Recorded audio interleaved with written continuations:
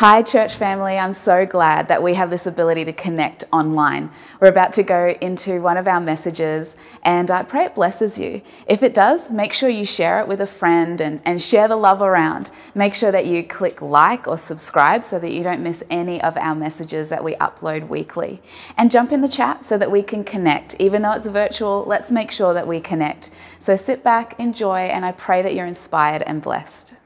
We're coming around, as Amanda said, part 2 of this message tonight, but we actually are part of a greater message theme right now called Here as in Heaven. And this is really who we are as Christ followers. This is our core heartbeat. This is not just that we get saved and then we go, catch you later, earth, I'm going to heaven now. It is actually a disposition of our soul to actually bring heaven to earth. It's actually the mission of God, not just to have heaven come and transform us, but it's actually to come and transform the world and the people around us. It's to see heaven come and be deposited and the culture of heaven come and overwhelm and overtake the culture of earth. And as we've gone through this theme, we've gone through a bunch of stuff, but tonight we're talking about this call that we have as Christ followers to go and be transformative. And we're going to wrap around my man Moses in the book of Exodus, and we're going to come around his call and his questions. This morning we talked around who am I and what is my authority to actually go out and to speak into this situation that God is calling us to. Tonight we're talking about the how. We're getting pragmatic for all those people out there who like to checklists and what's next, and I'm all about the checklist and the to-do list to keep me on track, so we're getting into that. But the essential, what this all comes down to is this idea that people are God's plan. People are God's plan. So when we read this scripture in a moment, what we understand is that when Moses is sent, he is sent as the answer to God's intention to save. We're going to come around Exodus, the one spot. The one spot, Exodus 3 verses... nah. 3 verses 7. If you're not in Friday nights, you don't understand, it's okay. But we are in Exodus 3 verses 7, and so we hear here that Moses is actually getting God's call over his life. He's at the age of 80, and we'll fill in some of the blanks in a second. But the Lord said to Moses, I have indeed seen the misery of my people in Egypt. I have heard them crying out because of their slave drivers, and I am concerned about their suffering. So I have come down to rescue them from the hands of the Egyptians and to bring them up out of the land out of that land and into another one that is good and spacious. Down to verse 10. So now go, because I'm sending you to Pharaoh to bring out my people, the Israelites, out of Egypt. And then Moses, this is what we talked about this morning, objected and sort of said, but God, who am I that I should go to Pharaoh and bring the Israelites out of Egypt? And God said, I will be with you, and this will be the sign to you that it is I who have sent you, that when you have brought the people out of Egypt, you will come back to this mountain to worship. The key theme that we brought out this morning is it's not about who you are, it is about who is with you. And so we now get to our portion of Scripture, which is actually chapter 4, verses 1 and 2. And Moses responded again with another question. And he said, what if they, being the people of Israel, don't believe me or listen to me? And say, the Lord did not appear to you. Pretty much, what happens if they question me? And the Lord said to him, what's that in your hand? And he said, a staff. When I was just got out of high school, I thought I should get a job. Because good move, young people. Don't just take the money from the government. You actually have to work and contribute. And that's a word for someone right now. But I decided that I would go and get a job, and I lived in Noosa. It's a terrible burden. But there's one of two things that you do in Noosa when you graduate.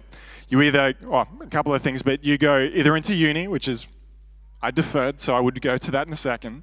But you either get a job in hospitality or you go into laboring. Now, my brother went into laboring, so I didn't want to be a copycat, so I got into hospitality.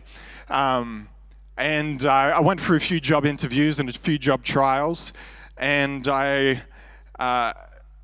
first job ended up being a restaurant called Bistro C. And it is on the boardwalk of the Hastings Street there. So I'd get to work in the morning, have a nice coffee overlooking the beach. Again, a terrible burden.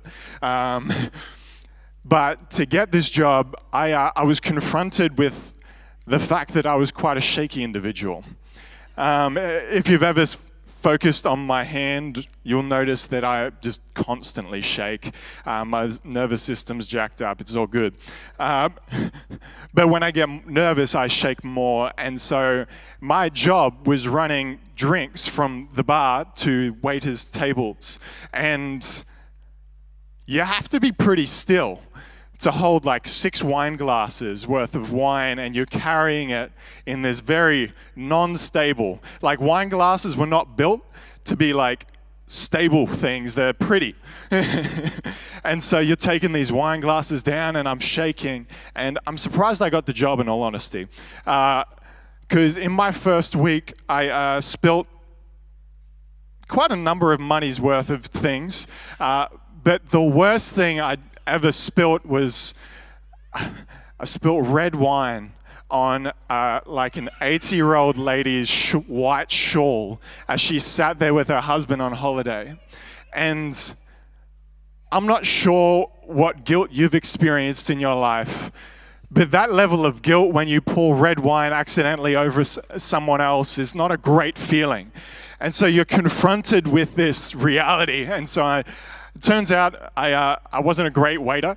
I was better I actually became a bartender and went into coffee and spent 10 years doing that. So where you start. But I say that because there's this narrative where I was confronted with what the reality was of what I was being asked to do.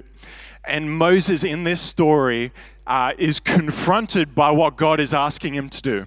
Because a little bit of backstory on Moses is he's about 80 years old at this point, and he's had 2 significant 40-year-old periods. The first 40-year-old period, he grew up in Egypt. I'll fast forward this because you'll get it if you were here this morning. Grew up in Egypt, and he knew that he was a Hebrew sent to rescue the other Hebrews, being the Israelites. So he tried to do that in his own strength and wisdom, and in his own strength and wisdom, that was murder. Not a good mix. So he has to flee because they're pursuing him for his life, and he flees out into the desert and then continues to be a shepherd for 40 years. And we get to him at his 80th birthday-ish. He's seen a nice burning bush that isn't burning up and says, "That's interesting, let's go investigate." God speaks, stuff's about to happen. But what we understand from this is Moses is carrying baggage from the last 80 years worth of experience, 40 years of absolute failure as a savior of other people, and now 40 years of shepherding experience, and he's just a ragtag shepherd guy. Like, he's just doing his every day, and God has called him in this moment. And his first objection, as we said, is all about, who am I? And it's actually, no, God is with you. The second question he says is, God, if I'm going to go into this place, you're going to have to back me with some miracles or something to prove that I am actually being sent from you. And so he answers him with this statement, what is in your hand? What is in your hand? And confronted by this idea that God is actually going to use this simple thing that is in his hand to actually help deliver the Israelites from their captivity. Because we as people, we as Christ followers are also called to set people free.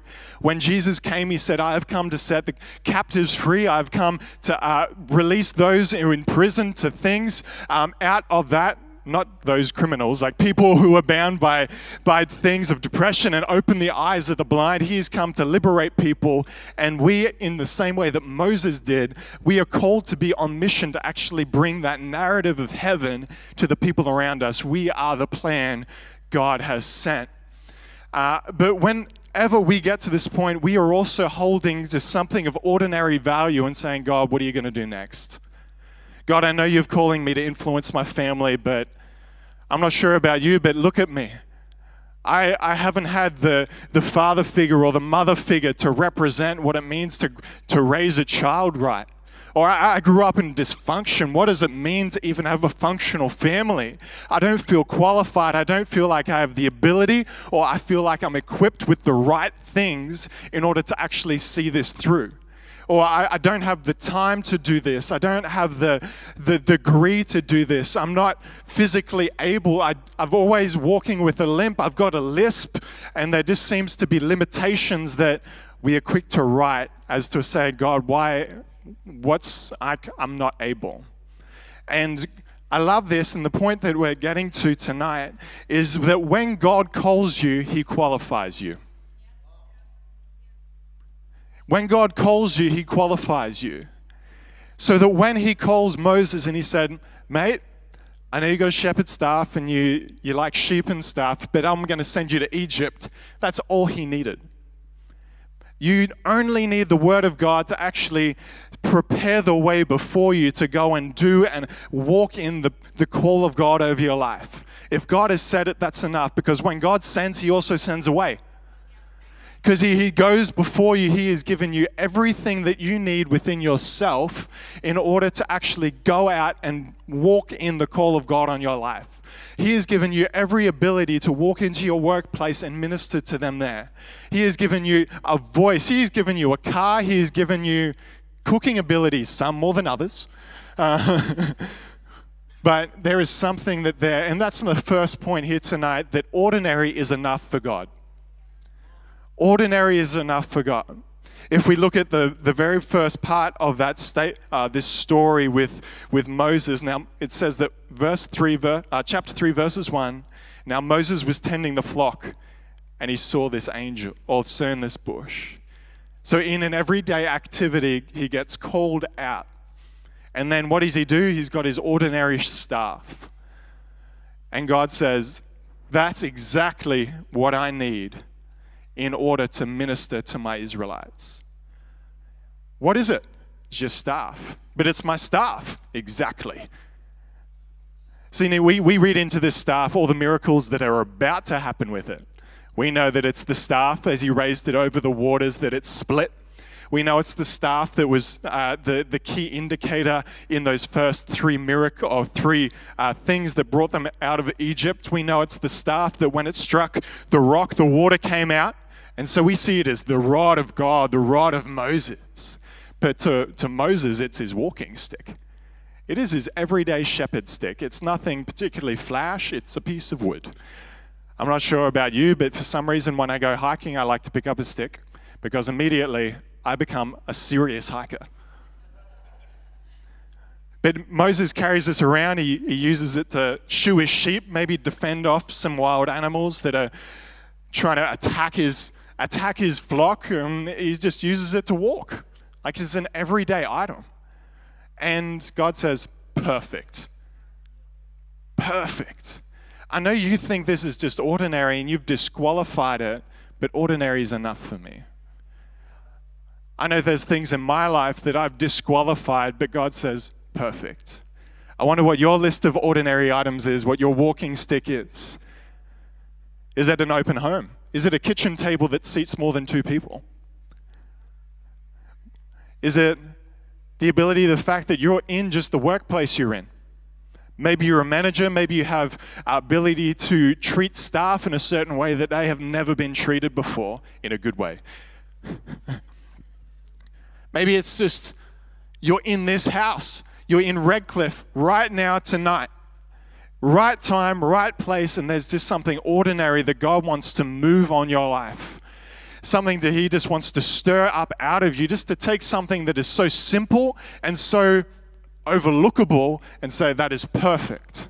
You are perfect. I know you can't speak, Moses, but I'll speak for you.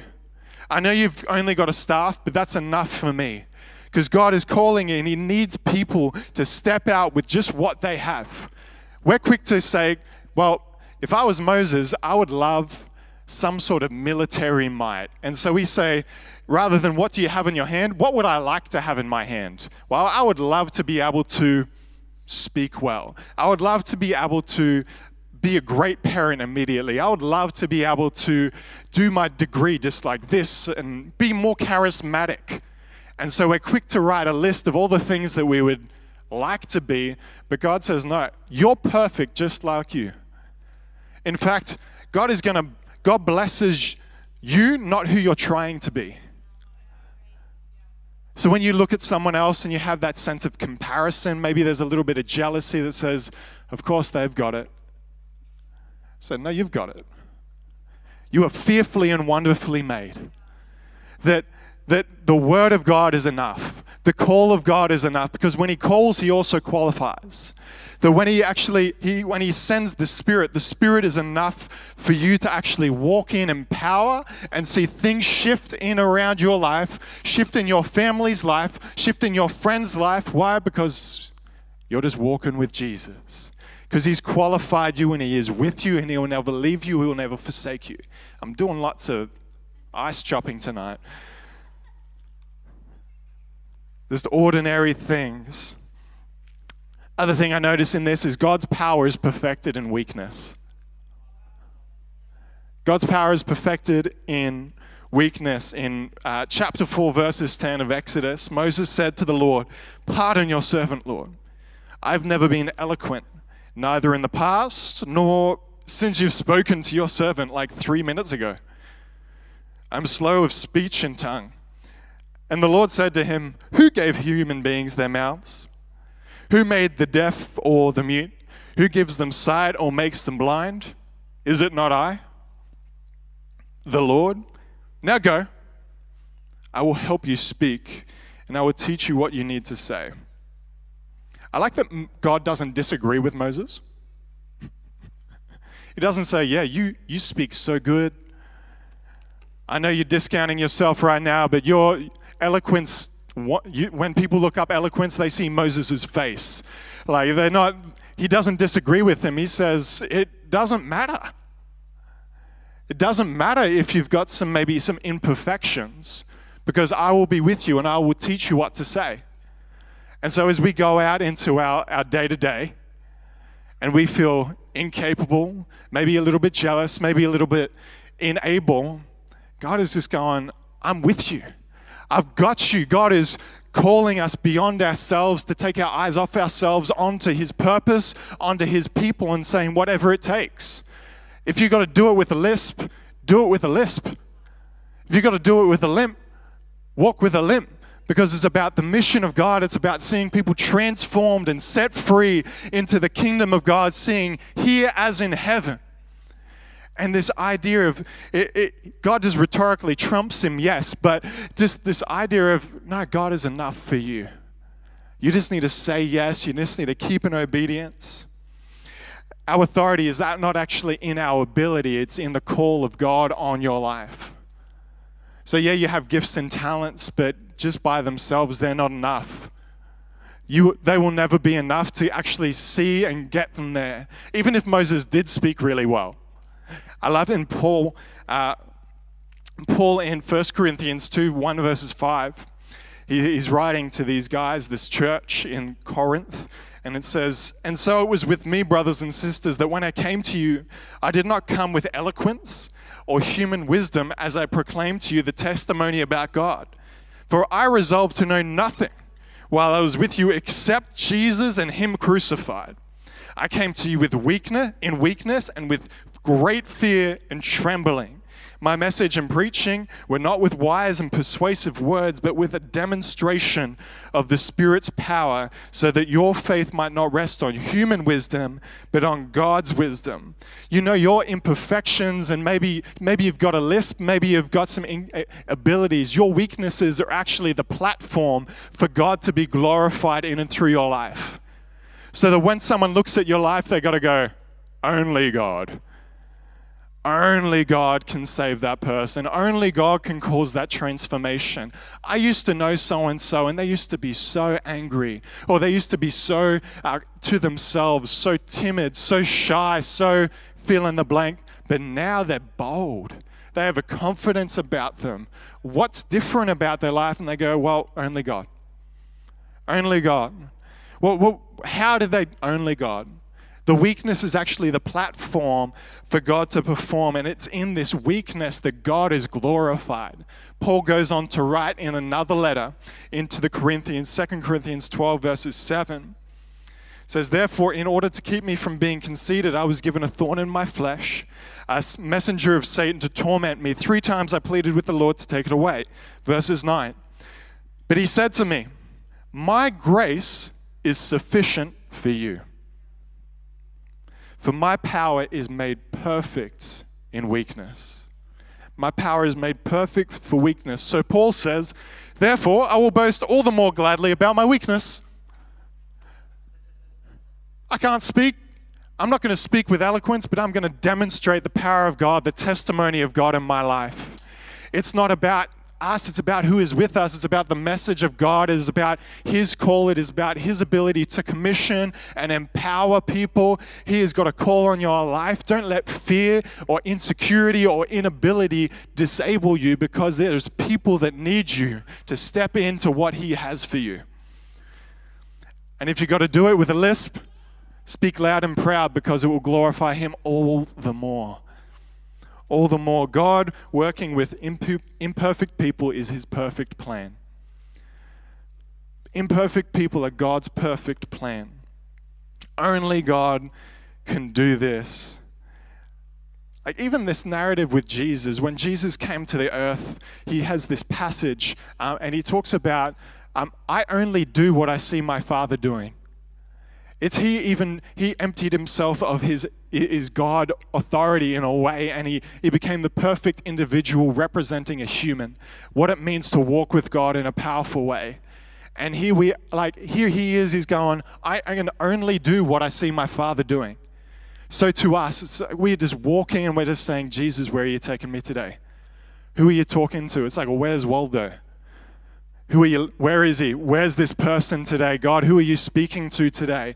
Who is my mission today? And as the band joins me, there's this sense that